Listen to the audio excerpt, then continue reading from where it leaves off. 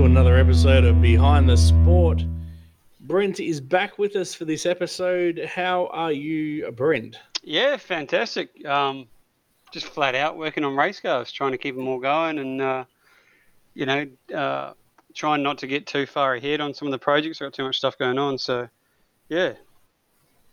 Yeah, nice. We're having a bit of a back and forth on Facebook about putting some of the young kids into some cars, and I think we need to make that happen. What do you reckon? Yeah, I reckon I need to buy some more. I just think if we did like the setup, so like with who are we talking about? So we had Andy Malkin, we had Chase Hoy in the mix, we had Anthony Jewell, and tonight's guest, who is Alex Newton, in the mix as well, to chuck in like 4 bangers at the track. We've got the Viper, the R32.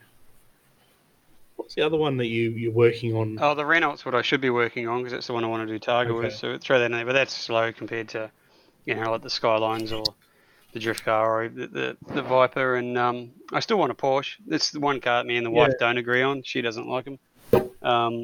Yeah, Porsche is a bit of a quiet taste, I think. Yeah, I just think if you want a car that you can do a lot of work in, like a lot of laps, and fast laps. So I think a 997 Series 1 or 2 if you've got if you're a bit more flush and you want the paddles, then I think they're bang for buck. They're a good option. TA2 cars obviously a good option as well, but I think the Porsches do it a lot easier. Oh, TA2, that was the other one. Yeah, I want one of them. You're talking about TA2. So TA2, Porsche, Viper, and the R32. Throw four of these young guns into them, give them a qualifying session in each car, and then line them up on the grid in reverse. 4 races for each car, and see how they go. Yeah, no, it's a great idea. Yeah. Oh, well. Anyway, won't keep him sitting there silent for much longer. Mr. Alex Newton, how are you today?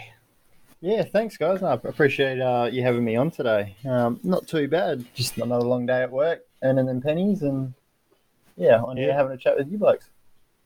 And you've been out racing recently, how'd you go? Yeah, so recently I was out racing in Brent's 4-door XL, actually. I was very lucky to be given the keys to that and send that out for a weekend. I'd say I had a decent weekend. I didn't put a whole lot of expectation on the weekend. It was just go out there, bring the car back in one piece and enjoy myself. And then to walk away with a couple of PBs and PB for the car and my best result at Wanneroo of 6th place overall. Nice. Yeah, I couldn't have asked for a better weekend. So tell me, how did you get involved with motorsport? Where did you start with motorsport? Well, I've only been racing since last season. So do you want me to go back from there or right back to when it began my enjoyment for motorsport? Well, you can start with your enjoyment of motorsport because obviously as you've just said, you've only been racing for the last 2 seasons. This season, last season, and you most definitely have not come from any sort of standard background to go racing. So tell us your love of motorsport. Where did it start? Well, it started way back in the late 90s, so in 99. I was only 9 years of age. My grandfather took me down to the old indoor kart hire in O'Connor. So I started there at the age of 9. Basically, it became every Friday night. appointment type thing. I used to go there every Friday and just do half an hour. Pop would run down to the TAB, put his bets on, and then come back up and just watch me go around the racetrack. So basically I did that every Friday night. Geez, right up till at least I was in my teens. And then had a couple of times going to Wanneroo. Did go back to Claremont when it was around. I don't remember a lot of Claremont. It was a little bit early. But I do kind of remember going there in the late 90s, vaguely. So probably started at Claremont and then went go-karting. And then, I just grew a love for it from there and just followed the V8 supercars as they were known back then. Religiously, just every weekend or whenever time it was on, I sat there and had to watch it.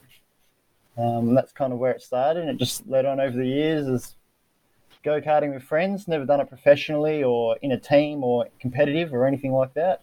It was always just social. And just kind of where it started from the go-karting, as most people do, but I just always done it socially. And so the go-karting you're talking about, is that the knobbled hire carts, or did you actually get out on the big boy carts? No, so these were the hire carts. So it was an old place. It's not around anymore, unfortunately. It was the best go-karting place in Perth. So we're clearly not talking about Belmont carts. Absolutely not. I won't even say that. It's so going to get slammed one day. I'm not even mentioning that company. Hey, they don't exist anymore, so they can't sue me. So this was O'Connor. This is the indoor kart hire in O'Connor up on top of Stock Road there. Yeah, okay. That was back there. I always socially, like I never did any weekend competitive racing against anybody. It was always just a couple of mates get down there and have a bit of fun. And that's what I started. Done a little bit at Wanneroo and Henderson, just socially. And then I just always watched it and always just done it socially, and that was about it. Now fast forward to the year 2000. Yes. And good old COVID, which we all started joking about to start with, and then it utterly did nasty things to our behinds. You jumped on the sim racing craze. What made you jump into that? So I was actually already on the sim racing for about a year before COVID. So I jumped onto that just by watching my supercars on TV, and then I came across a Facebook post which showed some what I thought was real race cars that were actually being a computer game. Right. So it came across that way. I endeavoured a bit more into it, looked into it, and went and bought myself a little Logitech, steering wheel, real cheap computer, and just had a cheap monitor and set it all up and got onto the iRacing. I started that. It would have been about a year and a half before COVID. Okay. Just doing my own stuff on there. Didn't really have something I wanted to do on there. So, just the road side of things on the sim racing, or the dirt oval or the oval. I was trying everything and anything just to have a spin. I caught the dirt bug pretty quick. I love the sprint cars on it. So I was basically running around in that for the first 6 months. But without any assistance, I do believe that game, if you can get yourself into a team, it's very beneficial. Not only to you, but also to them, just helping you progress further. Okay. Yes. So, did you start? How long did it take you before you started? Did you start doing any competition in iRacing? So I tried to find something that I could do, like, because I was seeing a lot of people getting streamed, these live commentaries, and I thought, well, that's awesome. That's as close as I'm going to get to racing, having someone commentate on me sim racing. So I found a league that used to be called the AMF Aussie Mix and Fix League. It was a GT3 league done on Sundays. So I started there. That was the kind of the first competition on iRacing that I really put my head down and practiced and try to make something of it. So yeah, we did that for a couple of seasons, and then that was when COVID kind of hit during, I think, the third season of that. And then a few more real races from WA started hopping on. And then, yeah, a couple of them got in contact with me, asking me what's going on with the iRacing and get them up to date with it, and kind of where it led to. Okay. The you first came onto my radar when you were, I think we were doing the ill-fated WA racing series. The War E series? Yeah, the War E series, that one. Yeah, the very ill-fated one, because grown men don't know how to behave like grown men, basically. I think it only lasted a round, I think, maybe. Yeah, one round. Yeah, one round. Yeah. Yeah. But yeah, that one round was I won't speak too much of it, but I got a bit of a shock from that one round. I was really quite disgusted with some of the language that was going on to the young people. Like, they're there just like they are, learning and jumping on and having a go. Yeah. Some people took it like they're, I don't know, racing for Mercedes or Red Bull. Yeah, that's obviously not what the series was created. Like Stephen Ellis came to us and was like, and just wanted to create something where, racers who were, obviously not able to race could blow off a bit of steam and have a bit of fun. And, obviously people who don't race could join in and, have a bit of fun. And that's how I got involved, because I was never a racer at all. I had never been on a track before that. I was doing my sim series, and I can't remember who it was, but someone invited me, and I said, yeah, why not? So yeah. Now, throughout 2000, I guess we crossed paths a few different times. The racing for Mindy, I hope I got that right. Mindy. Yeah, racing for Mindy, which is the motor neuron disease institute. I think I so hope I haven't got that name wrong. I know it was definitely for motor neuron, which Brent actually put together and was held at Racecraft, and that was another time that obviously we crossed paths. And I remember your name being mentioned a lot during that broadcast. Do you remember how you went in that? Yeah, so that was actually how I met Brent, was that little charity event that he put together.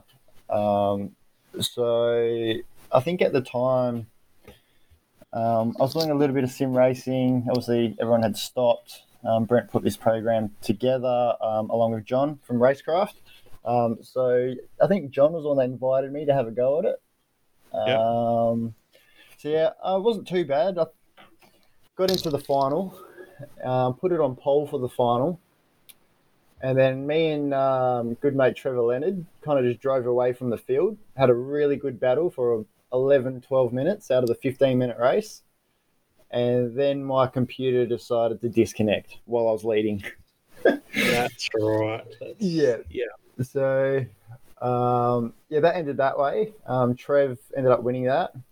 But actually, a quick story of that one. That was the first time I met Chris Mitchell. Yeah. Our good friend Chris Mitchell. And he was having a yarn to someone, trying to explain to them that Project Cars 2 was the best sim game out there at the time. And I kind of turned around at the time and had a little giggle with him and said, "Nah, mate, not possible." I said, iRacing's where it's at. And then for me and Trevor, both had never played Project Cars ever before, both from iRacing. So, technically win the thing, Trevor did. And then, for me and him to drive away from everybody for 11 minutes. yeah, I think it kind of showed that iRacing was the way to go, which I got a bit of enjoyment out of that. If I must say. Chris Mitchell is a very, very big iRacing competitor right now as well. So he's bloody quick on it, and he's really good at it too. Last night he sends me a message and expressing his disappointment in his last race. So the first race he got I think a 17th, which was because he spun out or got nudged. I can't remember what the excuse was, but there was some excuse. So he came 17th. But the way he said to me, I've got to find this because I'm pretty sure this was in a message last night. Yeah, he goes, I pushed so hard to try to stay off the top guys, but I just didn't have the pace. Not running with the generic setup, at least. And I thought, where'd you there's finish? always an excuse. If you don't win, there's always an excuse. Well, what he's doing is, he was basically in an open setup league last night. So he was, but he was running the same setup that he would be running in his normal league. Yeah. So I said, "Oh, bugger, where'd you finish?" And he replied back, P3. See, P3 he still wants to be on top. P3, and the way he wrote that was if you finished, low in the top 10 or even lower.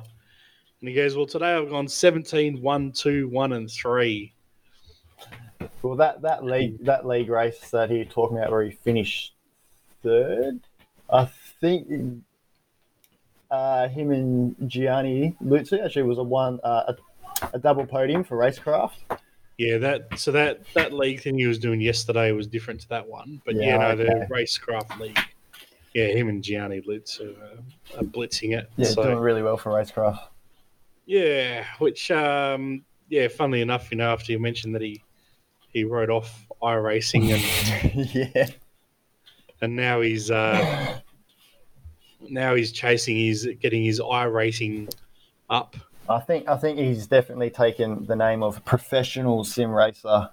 He can't be calling me that anymore. Oh dear. So so after the Mindy racing for Mindy, what other sim racing did you get up to? Any?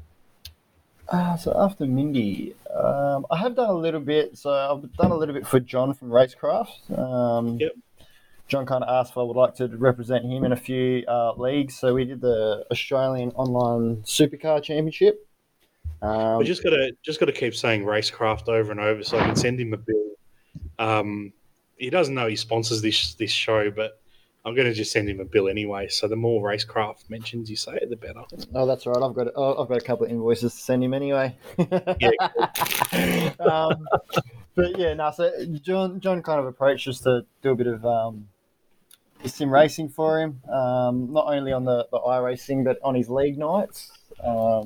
So we were, I don't know what night's changed to now. I've been away for a bit of a while, but we used to do Tuesday night league nights.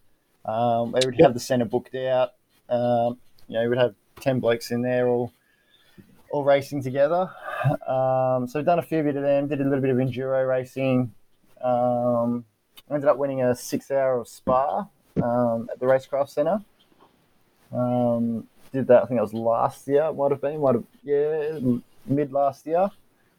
Yep. But no, my sim racing kind of after the Mindy, I kind of had a bit of a little break from it. I'm trying to remember, but that was when I really started to look into racing in the real world, like getting out of the sim and having a crack at some real door-to-door action.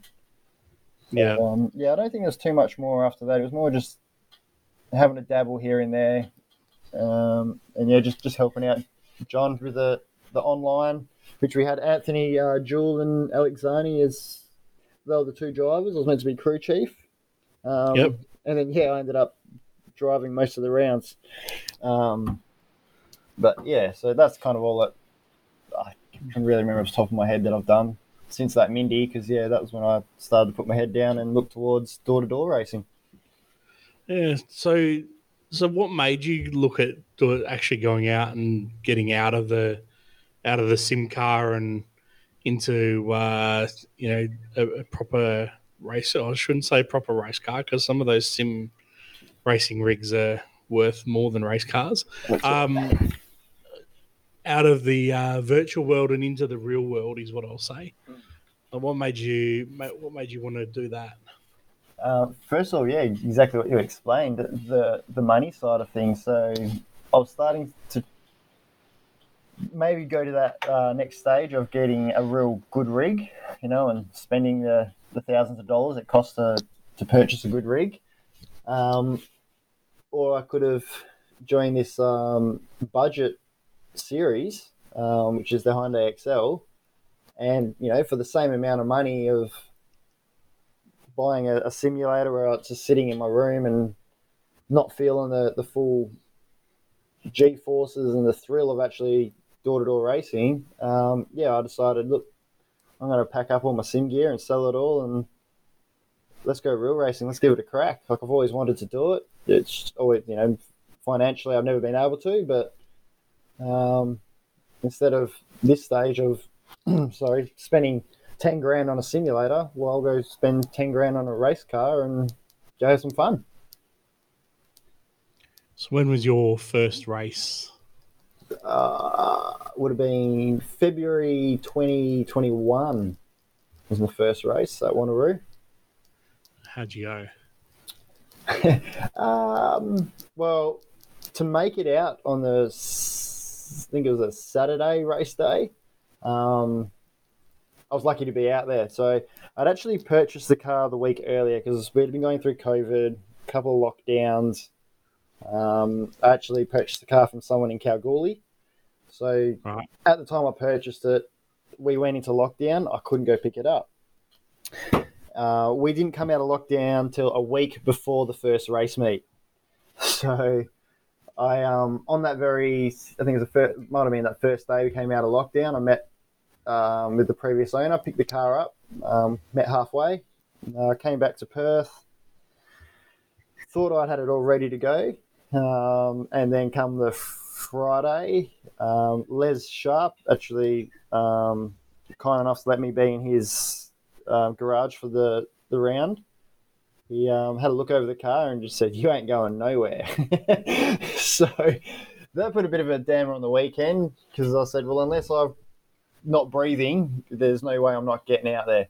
And I actually had a few other people look over the car and just said, "Mate, this is dangerous. You're either going to kill yourself or you're going to seriously injure a lot of other people, because this car should not be on a racetrack." So on that Friday, I had Les basically go right over the car for me. He helped me get it all up to what we thought was a suitable standard to go racing. Took it out my very first qualifying, and I was something like 10, 12 seconds off the pace. So I started dead last in my very first ever race. And luckily for me, someone actually spun out on the last lap and ended up in the sand trap, so I didn't finish last. Finished second last. So that was... I actually had a quick giggle over that, because I thought I was finishing last, so I seen him in the sand trap at turn 7 on the last lap and went, "Oh, thanks, mate." So yeah. Do you remember who that was? I do remember who that was. Who do we need to give a shout out for? We'll give a shout out to Andrew Leach. Andrew Leach. Yeah, so he's one of the competitors in the XLs. I think he's the exact same as me. It was his very first time out in the car. And both of us just trying to find our feet. He obviously sent it a little bit further than I did to turn 7. But yeah, so for the rest of the day, the second race of the day is a 10-lapper. And yeah, being around 10 seconds a lap slower and only taking 75 to 77, 78 seconds to do a lap, I kind of already knew that I may have been in trouble with the last lap if I was going to get lapped. Unfortunately, it came with like 2 laps to go. The boys at the front were killing it. So I got the blue flags. And and I moved out the way on the first corner. And at the end of the night, I had a cheeky little message from Anthony Jewell. And we have a bit of banter with Anthony. Anthony, we get along quite well. And he sends me a little message saying, "Hey, bud, really well, done today on your first race. I must say that you do have some experience with blue flags." And I kind of wrote back just like, "Oh, what do you mean?" He goes, "Nobody moves out the way that good and stays clear with like not knowing what they're doing." So threw that little banter at me, just telling me I knew what I was doing when it comes to blue flags, which is something I never wanted to see again. Knowing you're getting overlapped is not ideal, but you start somewhere. So yeah, that was the second race, and then I think the third race, it was much the same, second last or may have me last. I can't quite remember, but it was a long way off the pace, but it was a good learning curve. At the end of the day, I was full of smiles. I was happy. I was out there just running around. I wouldn't call it door to door because I was all on my own, but I was out just being on the track and just really enjoying myself. So that was the first round, February last year. Now,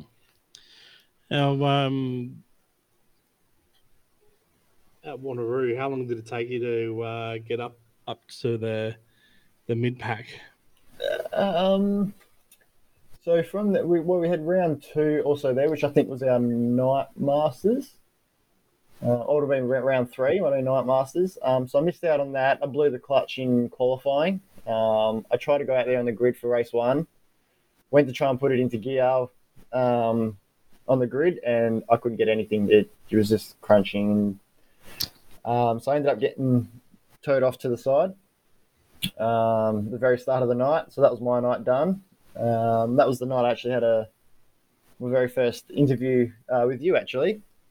And it wasn't with me. It was with someone else that interviewed you. Well, yeah, the interviewer was someone different. But yeah, who else was there? I think I had Chris Mitchell, yourself, and then I also had Mr. Marjoram. Yeah, Adam Marjoram. Auto One Morley, there's another invoice I need to send out. So yeah, I had an interview with him that night, which was really good. And I think I'd talked his absolute ear off and didn't actually get any questions in. So yeah, but that all in all, that was a good night. Even though I didn't go out, got to meet an ex Super Ute driver or Super 2 driver. So that was really good. Had a bit of a yarn to him. But I think it would have been round 4, which is when I had Tom from Pomtech Motorsport. He got underneath it and had a good gaze at it, put a good setup in it for me, and on the tuning day just said, go out and try that. And then straight away I was 4 seconds quicker, 5 seconds quicker, and it was just more about me gaining the experience and confidence to go out there. And I think we're in round 4, started finishing mid-pack. Well, we're saying mid-pack, it would have been 10 to 15th. There was 30-odd cars out there last year during most races. Yep. So it would have, I'd say about 3 rounds. So 3 times I've been to Wanneroo, once to Collie. That's before I started, actually door-to-door racing with people and, overtaking and doing some moves and having fun. Actually being amongst other cars, not just on my own down the back, 10 seconds behind everybody. So speaking of Collie, I remember we got a lovely clip of you very excited after a race result down there. Yes. What was that race result? That was actually a P7.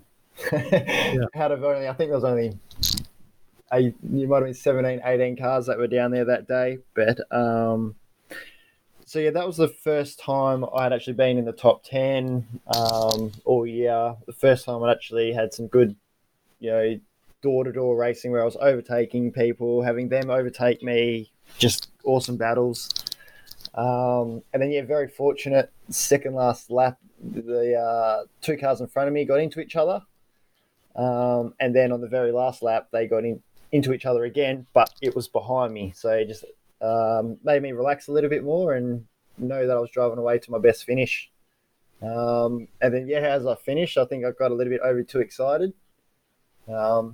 Not too many people picked up on it. A couple of people did, but I actually nearly missed turn 1 at Collie because I was too busy fist pumping the air.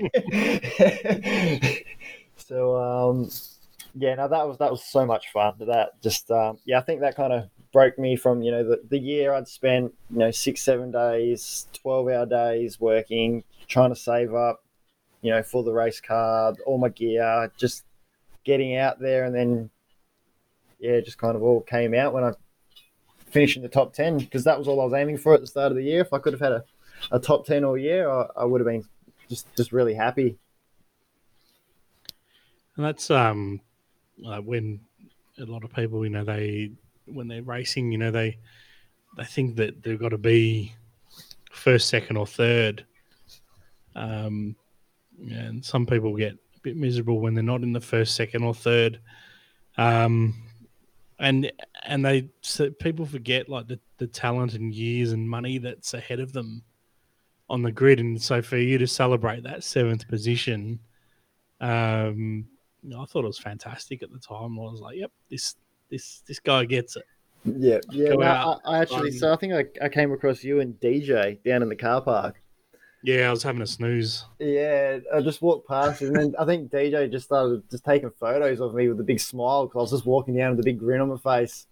And then, we just started chatting, and you were just saying, "Oh, this is awesome!" Like just to see how happy you are. And I was like, "Mate, I've only finished 7th." Like, yeah. And, I think it was even Paul Pizarro. He even come up to me and goes, "Mate, you're having a bleed over finishing 7th. What happens when you finish in the top 3?" I said, I don't know, Paul. We'll see. Just as long as you keep your pants on and don't do a nudie run down the main straight at Wanneroo. Just. I think we just found what's got to happen. It's a good challenge. We can't not have that happen now. I've been quietly listening here, but now I've just found something that this is. If you've got to do it. Especially now we're doing prize giving in pit lane, just all gear off and go, just bolt straight for turn 1 past the starter's box. Oh, that'd be good. No. Oh, well, I'm always up for a challenge, so why not? Just for the record, I didn't encourage that. I just said that it probably shouldn't happen, but I think it'd be hilarious if it did. All I heard was Shane encouraging that it'll happen, and yeah. Main instigator. Man, if you win one, I'll do it. Oh no! No one needs to see if I win, maybe all 3 of us should do it. How about that, Shane? Get you in anyone there that knows me knows I've already done it once at Collie before. So we're down at Collie for 3 rounds this year, and I can't wait for a podium. Yeah, it gets cold down there. Just a disclaimer up front. Oh, that's the excuse. Yeah, righto. Okay. I think all 3 race meetings are in winter in Collie too. Nope. We got March. Oh no. March and May. March, May, and August, I think. That's still cold enough. Well, it's still Collie, although it was, from what we hear, it's been pretty hot down there over summer. So, so what's your what's been your highest finish position so far? My highest finish would have been the last round that I raced at, which was actually in Brent's Fordor, which was a P6 overall. So it was actually 6th place in race 3, which is my highest finish in a race. And then, P6 overall, which is my highest finish overall for a round. Yeah, nice. Before that, I think, I may have had a top 10 overall finish, but last year we had a fair few amount of cars on the grid last year. We're looking at 20 plus each round. And I was always around that 11th to 14th for most of mid last year. Yeah. There's definitely some very well put together cars out on the grid last year, and I mean definitely this year too, but not as many at the moment. Probably see a few people return maybe, but missing a couple of the front runners from this year in their own cars, and that were there last year. But yeah, I'm sure they'll come back soon enough. And when you want the real races out there, you want the best of the best. That's what you know. Maybe not last year when I was more worried about just having fun, but more and I've gotten into it, the competitiveness has come out, and yeah, I'd like to be more up the grid. So having them fast guys away does help that, but you want them to be on the grid, so when you finish up higher, you've actually worked hard to get in front of them. So, with regards to your future plans for racing, are you just sort of wanting to stick around the Excel budget, or would you love for to be able to go racing in something else? Well, yeah, realistically, I think for me, just the XL's where it's at. It is meant to be the budget series. It is kind of a blowing out, if I must say, a bit of proportion. But people will pay what they want to pay for an XL. That's up to them. Yeah. But yeah, I think for the budget level wise, I don't have the biggest income, so I don't really know. So if you go look at even saloons, like I was talking to us Holdcroft, what he found the biggest difference between Pro-Am and Pro, and he said, the engine building and stuff like that. There's just too much money, I suppose, involved with that side of things. As the XL, I can go buy a $50 Rekka motor, stick it in, and that's my motor. I haven't had to spend $8-9 grand pulling it apart, building it, just to get it out on track. But yeah, and finish P6 with a Rekka motor. Yeah, with a stock front pipe, it's good like that. That's right, and yeah, believe me, I would love to have that. A little bit of kick that people spend the $5 to $6 grand to find that extra second. But for myself, I'm just out there enjoying it, just because I'm out there being door to door and flogging the crap out of a car and not having to worry about red and blue flashing lights and all the rest of it. Yeah, I just think it's just where I've kind of see myself being. It's just good fun. I've got a young family and stuff as well, so you can't be throwing all the money into the race cars as much as you like. You got to do the right things first, and the race car comes second. So yeah. Yeah, I mean, on the like what you're saying about what Holdcroft said is, like they're obviously working with work with Chase Hoy and the team a lot, and just to see what they've done and spent over the last 12 months. You could build 4 XLs. Yeah, sorry. You could build 3 to 4 XLs. Yeah, absolutely. And I mean, it's obviously paid off. They've got some good results on the return. Yeah, definitely. And again in that field of saloons of, with Marcon and Grant Johnson and Rick Gill and experience. Yeah, a lot of experience. Martins, yeah, and for him to finish seventh, 5th, but then he got a 5-second penalty for something in the grid box, I believe. And then the final race to hold off. I'm trying to think who he was holding off. I think it was maybe Chichala or something. Chichala. What am I saying? Chichala. Yeah, whatever his name is. Been Ciala. Yeah. Come on, someone help me out here. I do try and read it as he drives past, and I'm hopeless. I just say Coachella, but that's not right at all. It's easier. But so they've still got a problem with that car where, even though it's very competitive in the first few laps, after spending all this money on it, and time on it, it's now fading at the end. So he's racing his racing that car to its very last breath to stay ahead of him. So that's 4 XLs. That's right. Like, even on that race spinnings, I see a lot of the saloons, or even the sports sedan guys and the street cars, and all, most not street cars, but the other guys, they're all every single race meet, like race finishes, the car's up, they're changing this, changing that, trying to do all sorts of things. And you look down at the XL paddock and there may be 3 or 4 cars that are changing something. The other 20 lot are just all parked up, cooling down. Yeah, check pressures. Yep, they're good. We got fuel. All right, we're ready for the next race. And that's where I enjoy it, because I'm a nuffy when it comes to the mechanical side, which I've been enjoying learning. It's only an XL. I don't have to worry about being a Porsche. It's worth $100,000 and scared I'm going to break something. So that's where I think it's good. For people that aren't mechanically minded, you're not worrying about breaking a $5,000 shock or something ridiculous like that.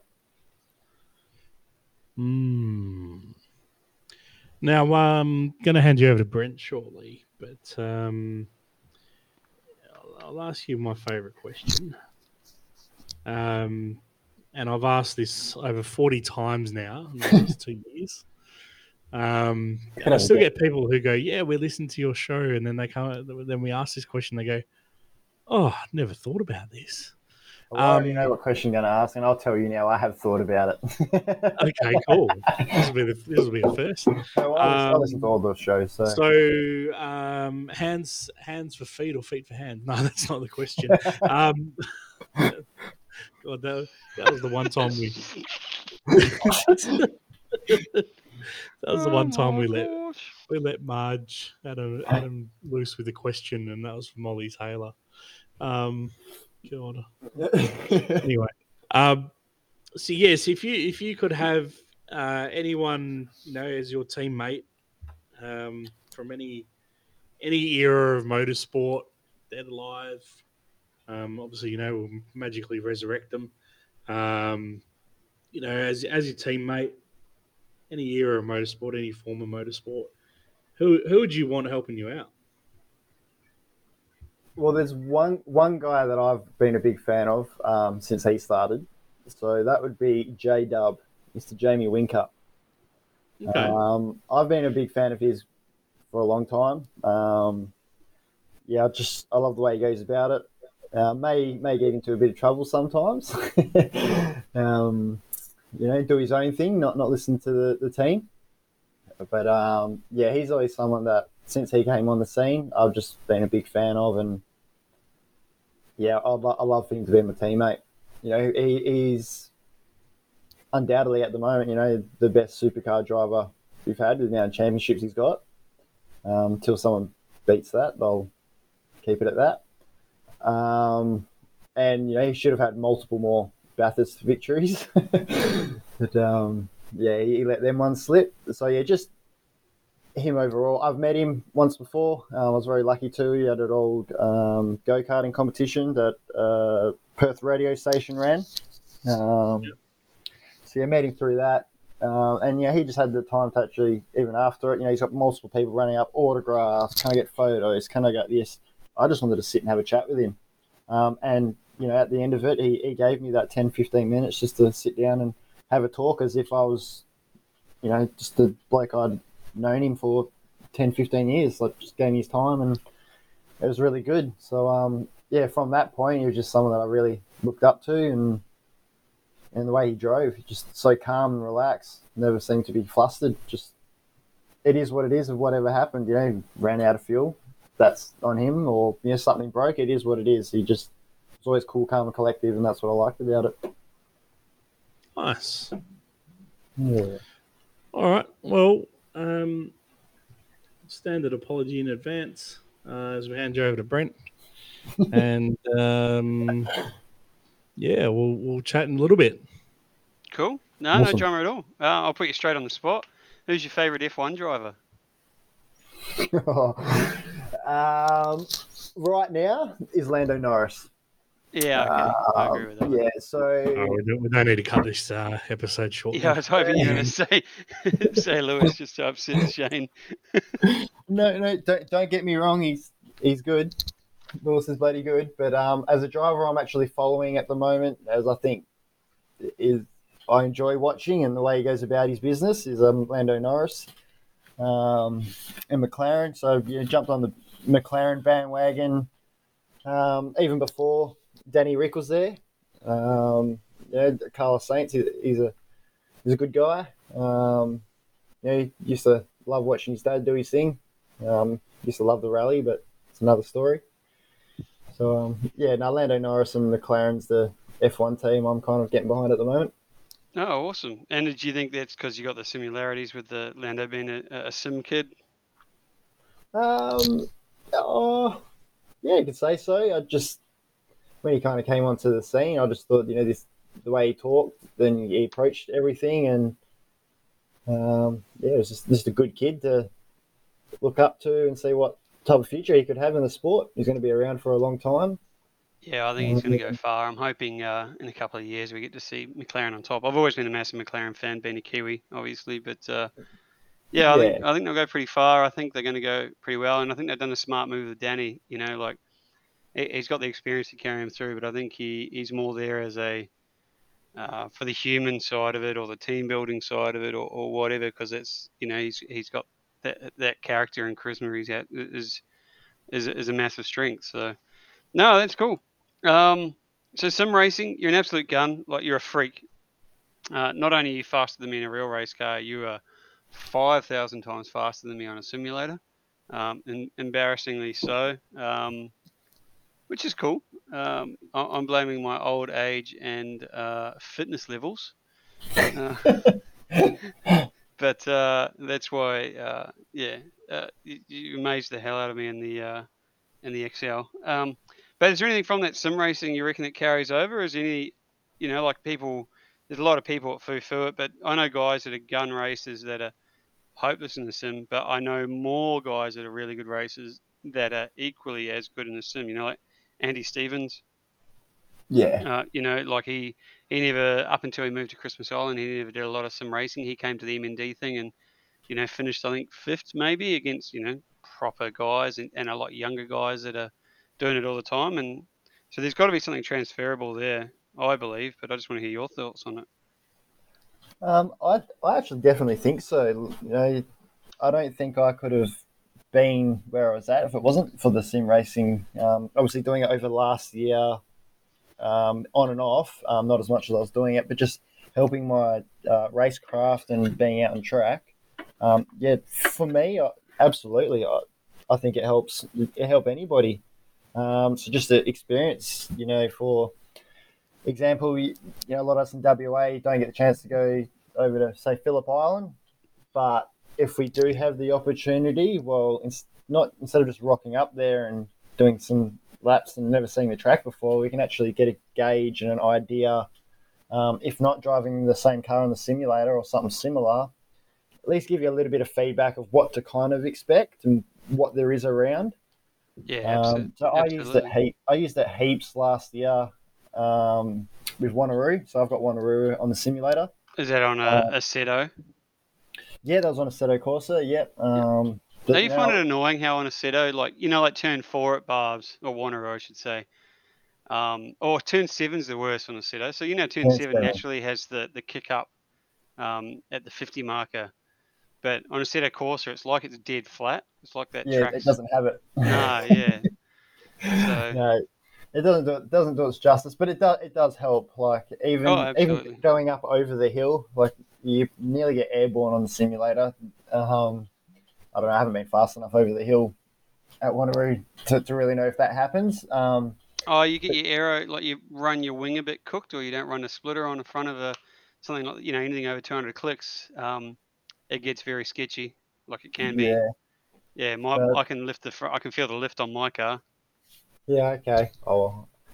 Maybe one day I'll be lucky enough to feel the speed of that over that hill, but I think it is a big help, the simulator, like for anybody. When you've seen like the professionals when they all the E series, and some of them are just poo, really.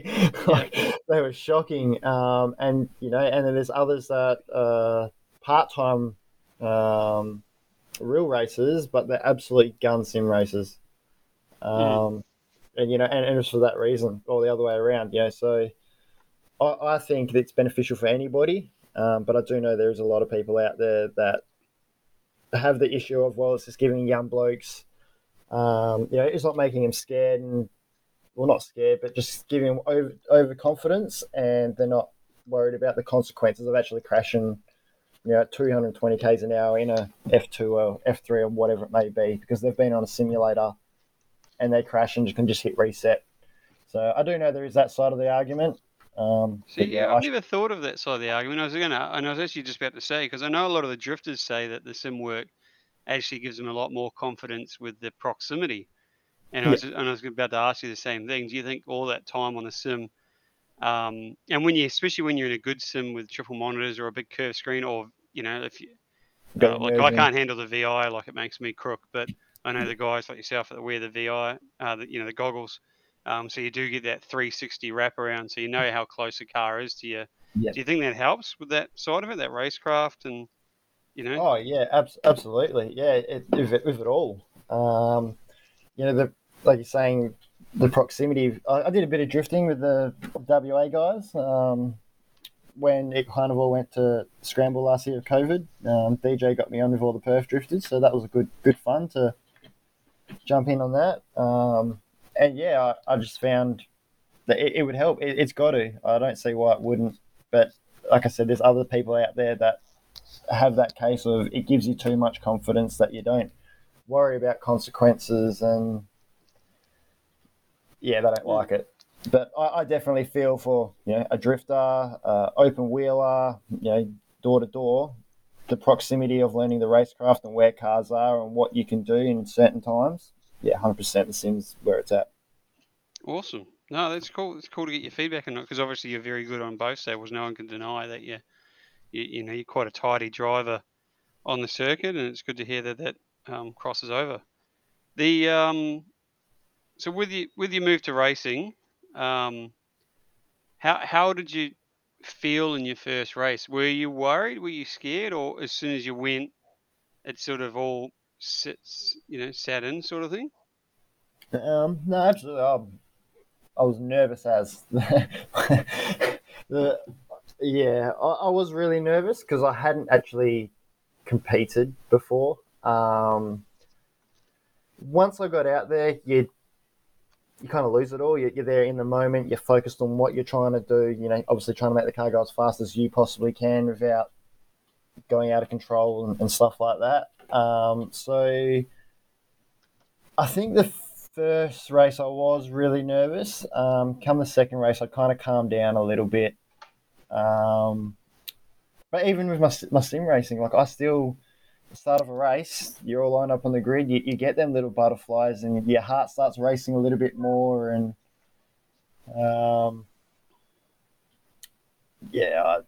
not so much now, but definitely when I first started, I was very nervous. I didn't want to make a fool of myself, didn't want to be taking people out or doing anything stupid that, make yourself look like an idiot. But still, you wanted to do well. I wanted to do well, and yeah, so the nerves kind of went away during the day when more I got back and just, all right, first race is done, excited, big smile, you done it, it's over now. It's just the way it is. On to the next one. Yeah, but I still, every time I pull up to the grid, I'm waiting for the lights to go. I'm keen as, like, heart's racing, let's get this going. Yeah, wicked. So how do you, and this is, I ask a few guys this sort of thing, but, the control of emotions and stuff like that, some of the older guys tend to be a bit better at it, and some are actually way worse at it than what you'd expect. Guys are doing lots and lots of racing. So you're out there, you're doing your thing. How do you control that over-driving thing? I'm really bad for it. I will overdrive a car to the detriment of lap times and do more damage to catching the guy in front, more damage to the ability to catch the guy in front and set that maneuver up just because I'm trying too hard sometimes. That doesn't seem to be anything for you. You seem to sit pretty well with that group. You don't do any, we saw some pretty silly dive bombing in some of the XLs on the weekend. Some pretty hero sort of moves, cheap station sort of stuff, you don't seem to get stressed out or I don't know, maybe you do and you just don't show it, but how do you control that? Because being pretty green to it. I think because I am very green to it. Because I am still new to it. I'm just out there and enjoying the moment. I sit, like I qualified eighth. I kind of had a look at who was in front of me, and I knew if I could just sit where I was and just sit on the back of the front cars because they are all a lot quicker than me. Yeah, and learn. Every time I'm out there, I'm just whoever's in front of me. I'm just trying to follow and learn as much as I can. And yeah, I am pretty relaxed, to be honest. I feel like I'm relaxed out there. I'm not stressing out that where people are or what's going on. It's just I'm there in the moment. I do probably lose. So I'm on the floor. Saying in the moment, not always there. I start veering off and thinking of other things, or I'm doing something different, and So as like on the weekend coming down, I knew there was a couple of laps to go. Harry Douglas was in the lead of the race, and yeah, as I was coming over the hill, I seen he was in the lead, and I was too busy just going, oh, just stay there, Harry. Like every time I go through a corner, looking to see if he was still leading the race because that was what I was. So, but besides, no, I try and keep calm. I think as calm as you can stay. You're not going to overdrive the car. Because then you start doing that, exactly what you're saying. You start trying to push too hard, catch the next car, and more mistakes creep in, and you just find yourself going backwards. So if you can just keep really relaxed and not stressing out of, oh, that car's now pulled, a corner in front of me. I've got to try and now gauge it. Well, he might make a mistake in 3 laps, which will make you catch up. But if you pushed for them 3 laps to catch it, by the time you actually got to him, your car's crooked, then he's just going to pass back you anyway. You actually haven't saved anything underneath you in regards of tyre pressure. Because in them XLs, yeah, you get them too hot, yeah, you're in trouble, especially coming out of the bowl, the basin, whatever you want to call it. Yeah, the tyres tend to cheese pretty well there. Yeah, and then also coming out of turn 4, and then onto that right-hander, it doesn't like to turn so much. So I think, yeah, if you can just keep it really relaxed and just keep the car really straight and smooth, yeah, you'll just continue to pick up places without even gauging. So I set PBs on the weekend, and I felt like I went faster in my car last year plenty of times, but it didn't show on the lap times. As the last round, I was just out there enjoying it. Just make sure I bring the whole car in one piece, and I'll just stayed relaxed and enjoyed it, and I ended up setting better lap times for that reason, I believe. Yeah, that's awesome, man. Yeah, so it's I need to. Yeah, I mean, I'm too. I wouldn't say too old, but I'm a bit unmatched fit to be overly competitive. But I try to be more competitive than what I am, and we've punched above our weight pretty well a lot with that Skyline. So yeah, it's a hard thing to get your head around, and I think it's definitely a benefit if you can go out there with that demeanor and that attitude and that being that bit more chilled out and just being positive about it all. And we're racing cars. It's damn awesome. And with the XLs, we're not. I know there's some people in it that are trying to make their way, whether it's going to be into TA2, TCR, wherever they're heading to. I do take it seriously as if we're a Formula One championship. But for myself, I just go out there every race, enjoy it. I'm out there living the dream. I'm on a track, racing door to door. Yeah, it's in a 85 horsepower XL, but I couldn't ask for any more. It's the enjoyment I get from just being out on track, and I find that's what makes me relax because I'm just there in the moment, enjoying it. Yeah, that's awesome, dude. The so with the weekend just been, which is round 1, I gave you the keys. Well, that's got a key, but I gave you the XL to drive. You drove that goddamn well, considering how it's got a real basic engine combo compared to some of the rocket ship hot rods out there. So no, that was really cool. If you could go anywhere with your racing, I know it's budget constrained, and that's a real part of life. We're already doing better than 90% of the population just being able to go and race and go to the racetrack. Right, we got to keep that in check. We're actually doing pretty damn well being able to do that. But where would you like to go next? Like XLs is where it's at for you. That fits with you and your family.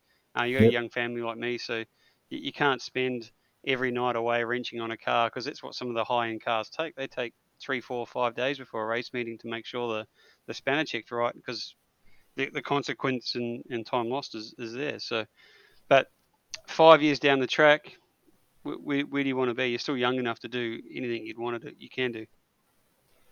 Well, if I could, if I say you win lotto, take the budget away from it. Take the budget away.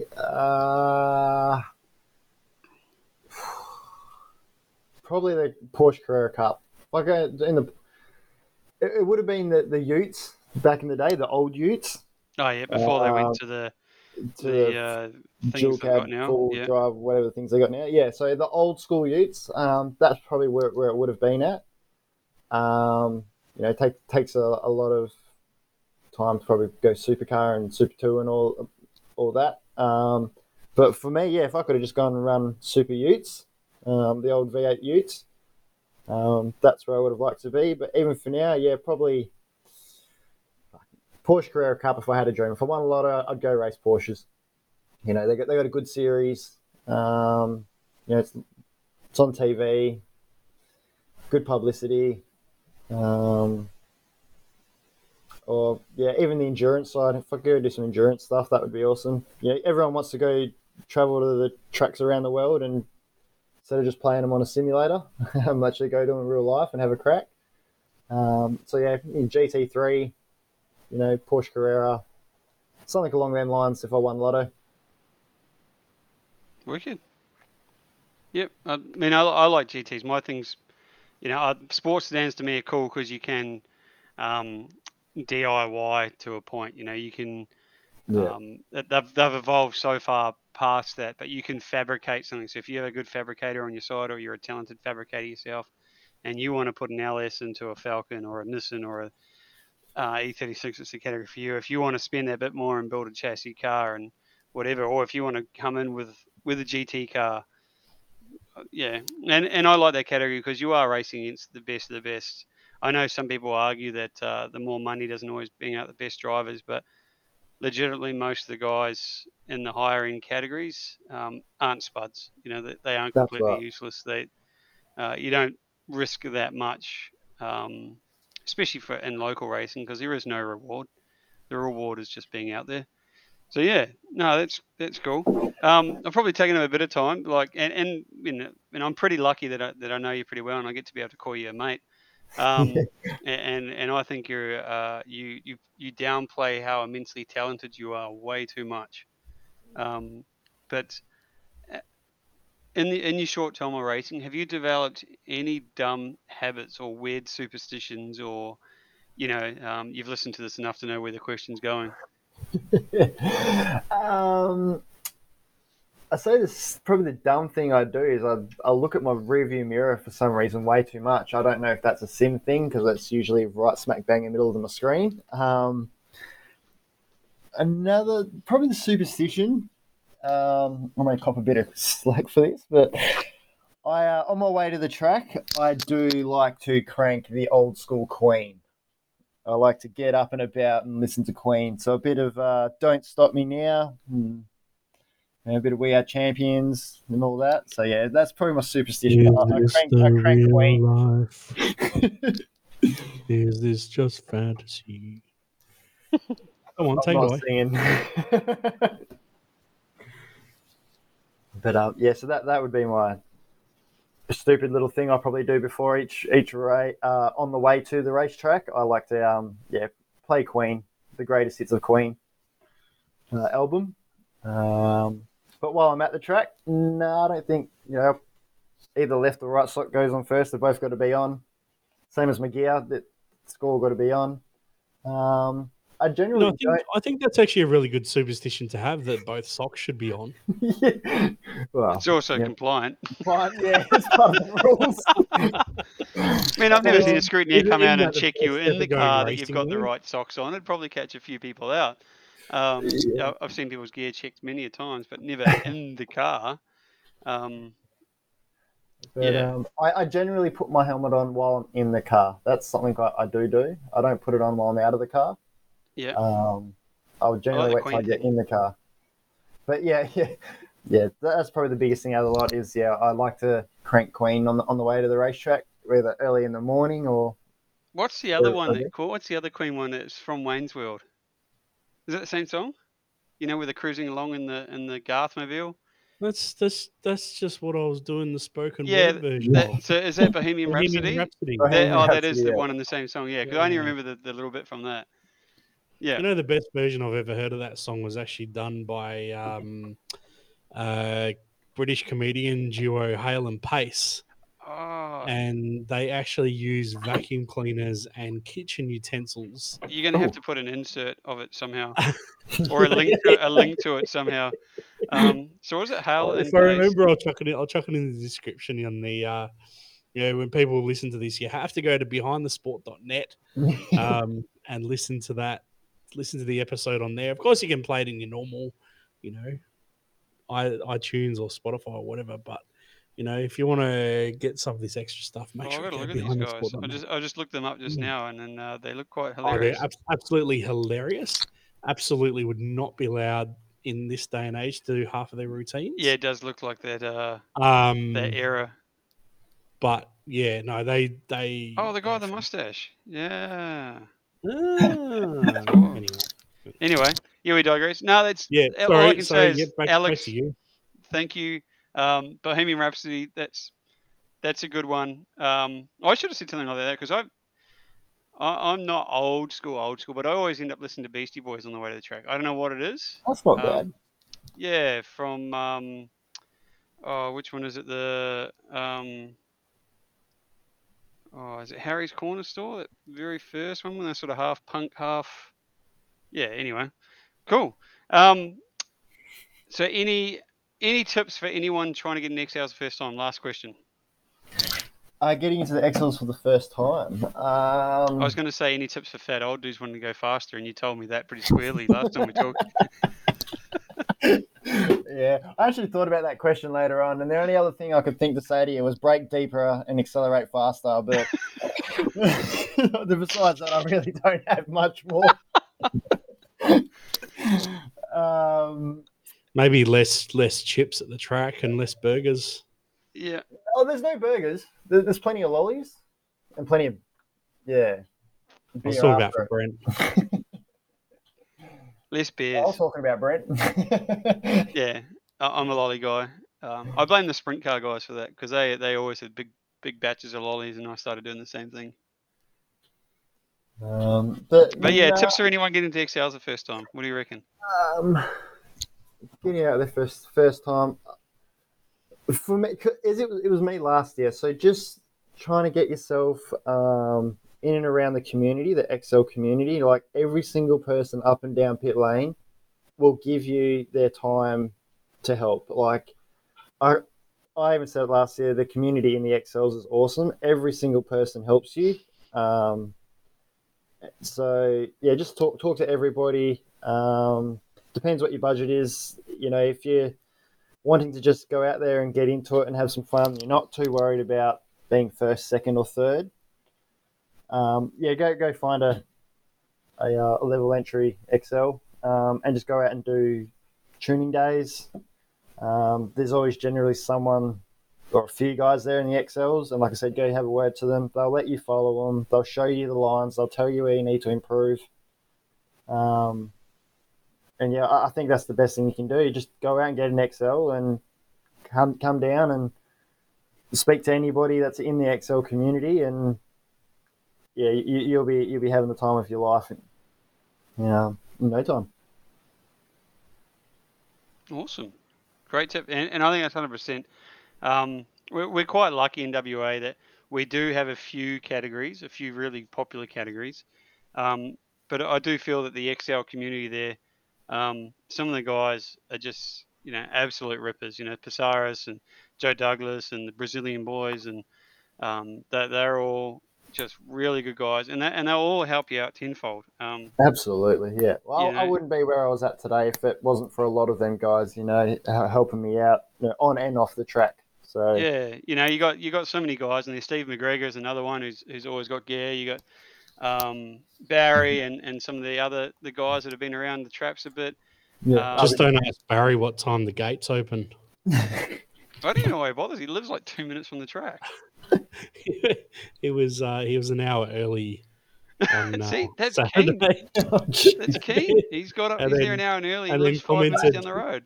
Commented on the WA Sporting Car Club page asking why the gates weren't open. Just beep the horn, wake the caretaker up. Barry. That's gold. Yeah, no, and yeah, obviously, the Jewel family, they've been a big help Yeah. for me last season. Like, Anthony unfortunately had a bit of a crap year and a few issues with his XL. Decided to park it up for the year, and Anthony lent me his Super Shocks instead of running the XYZs. So yeah, I need to show a big thanks to them, obviously, because they're a big part of me getting up to speed into that mid pack, and just getting out there all together. Yeah, I must say, I didn't really mention Jolly because I knew you giving him such a good rap and you get on with him so well. And Mark is his old boy. He's been around the traps forever, and he's one of the reasons that I keep staying around XLs and helping the category out because, yeah, everyone's cool. Trent Sheriff, another one, just he'll help anyone out. I was on the phone he today gave me about a big help that last round, so I only did, I think, 10 or so laps in your car on the tuning day before the race day, and Trent even just kept his eye on me, watched me go around a couple of times, then just at the end of it just came up to my ear and gave me a bit of constructive criticism, and I'm all ears all open to listen to whatever, and and that helped into the race day by obviously getting a new PB. So yeah, I actually thanked Trent at the end of that time because I found that was very beneficial, just having someone who's obviously not in the race car but being a part of it, and just kept his eye on me. Like, didn't ask him to, he doesn't have to, and just thought he would, and it helped out. No, and that's what I mean by everyone in the community is just awesome. Yeah, and there's some great mentors in WA for XLs. We're giving XLs a massive plug here, but there's so many guys that came through the ranks. Midic and Rulo and some of those guys that are just that good at drivers, and they're still around to give you pointers. And like Grant Gallant, he races IP. He's one of the legends at Race Talk. And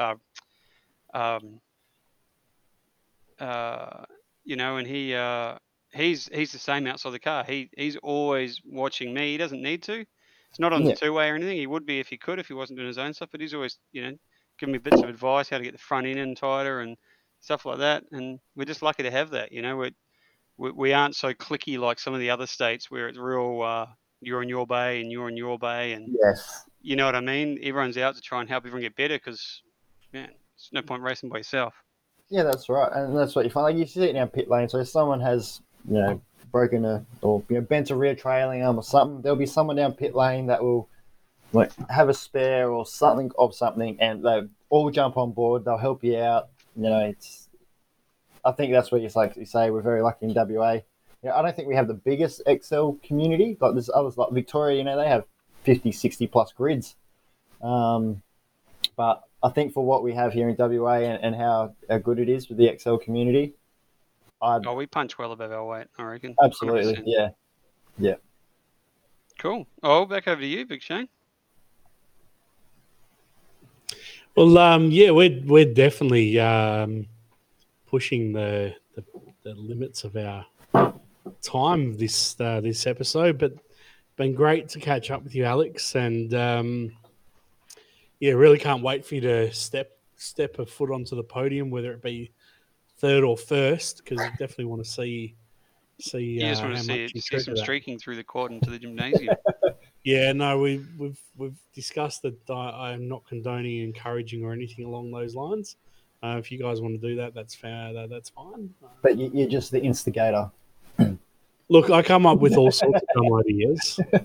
And if other people are dumb enough to follow those ideas, that's their problem and fault. We might have to get some Roy Obi green mankinis just to make it a little bit PG. Oh, and wait that go down well with the Roy Obi 10 cars. Yeah. We'll get one for Brett as well and just keep hammering it on him.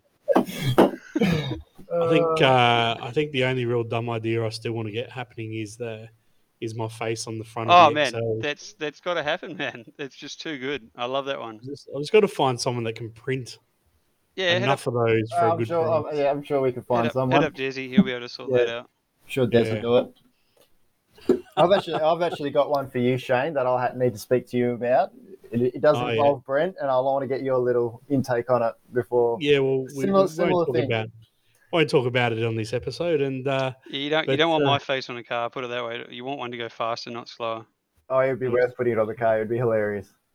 we'll just chuck Kevin down the side of each car. I was thinking. You know exactly where I'm going with it. Kevin! I'm excited. Brent with the big smile and thumbs up on the bonnet. Oh no, set that's it just off. creepy. That's just creepy. Yeah. All right, on It that turns me note- on. Definitely on that note, we are going to finish this up. Thank you for having a chat with us, Alex. Brent, a pleasure as always to have you back in the other host seat. And until next episode, catch you all later. Thank you, Shane. Appreciate it. Thanks, Alex. Cheers, guys. Just quickly, I need to say one big massive thank you to my beautiful partner and my son. They've put up with a lot over the past few years, me working away and being time away. So I really need to thank them. I love you guys, and thank you for letting me do what I do. And on that note, if anyone needs to buy a spew bucket, we'll have them available on BehindTheSport.net. Thank you very much. See you next episode. Here from Behind the Sport. Thanks for listening to our latest episode. If you don't already follow us, head on over to Facebook and Instagram. Find us on there. Give us a follow. Or visit our website, BehindTheSport.net. Catch up with the latest motorsport news. Find all of our previous episodes. And, of course, you can leave us comments on those as well.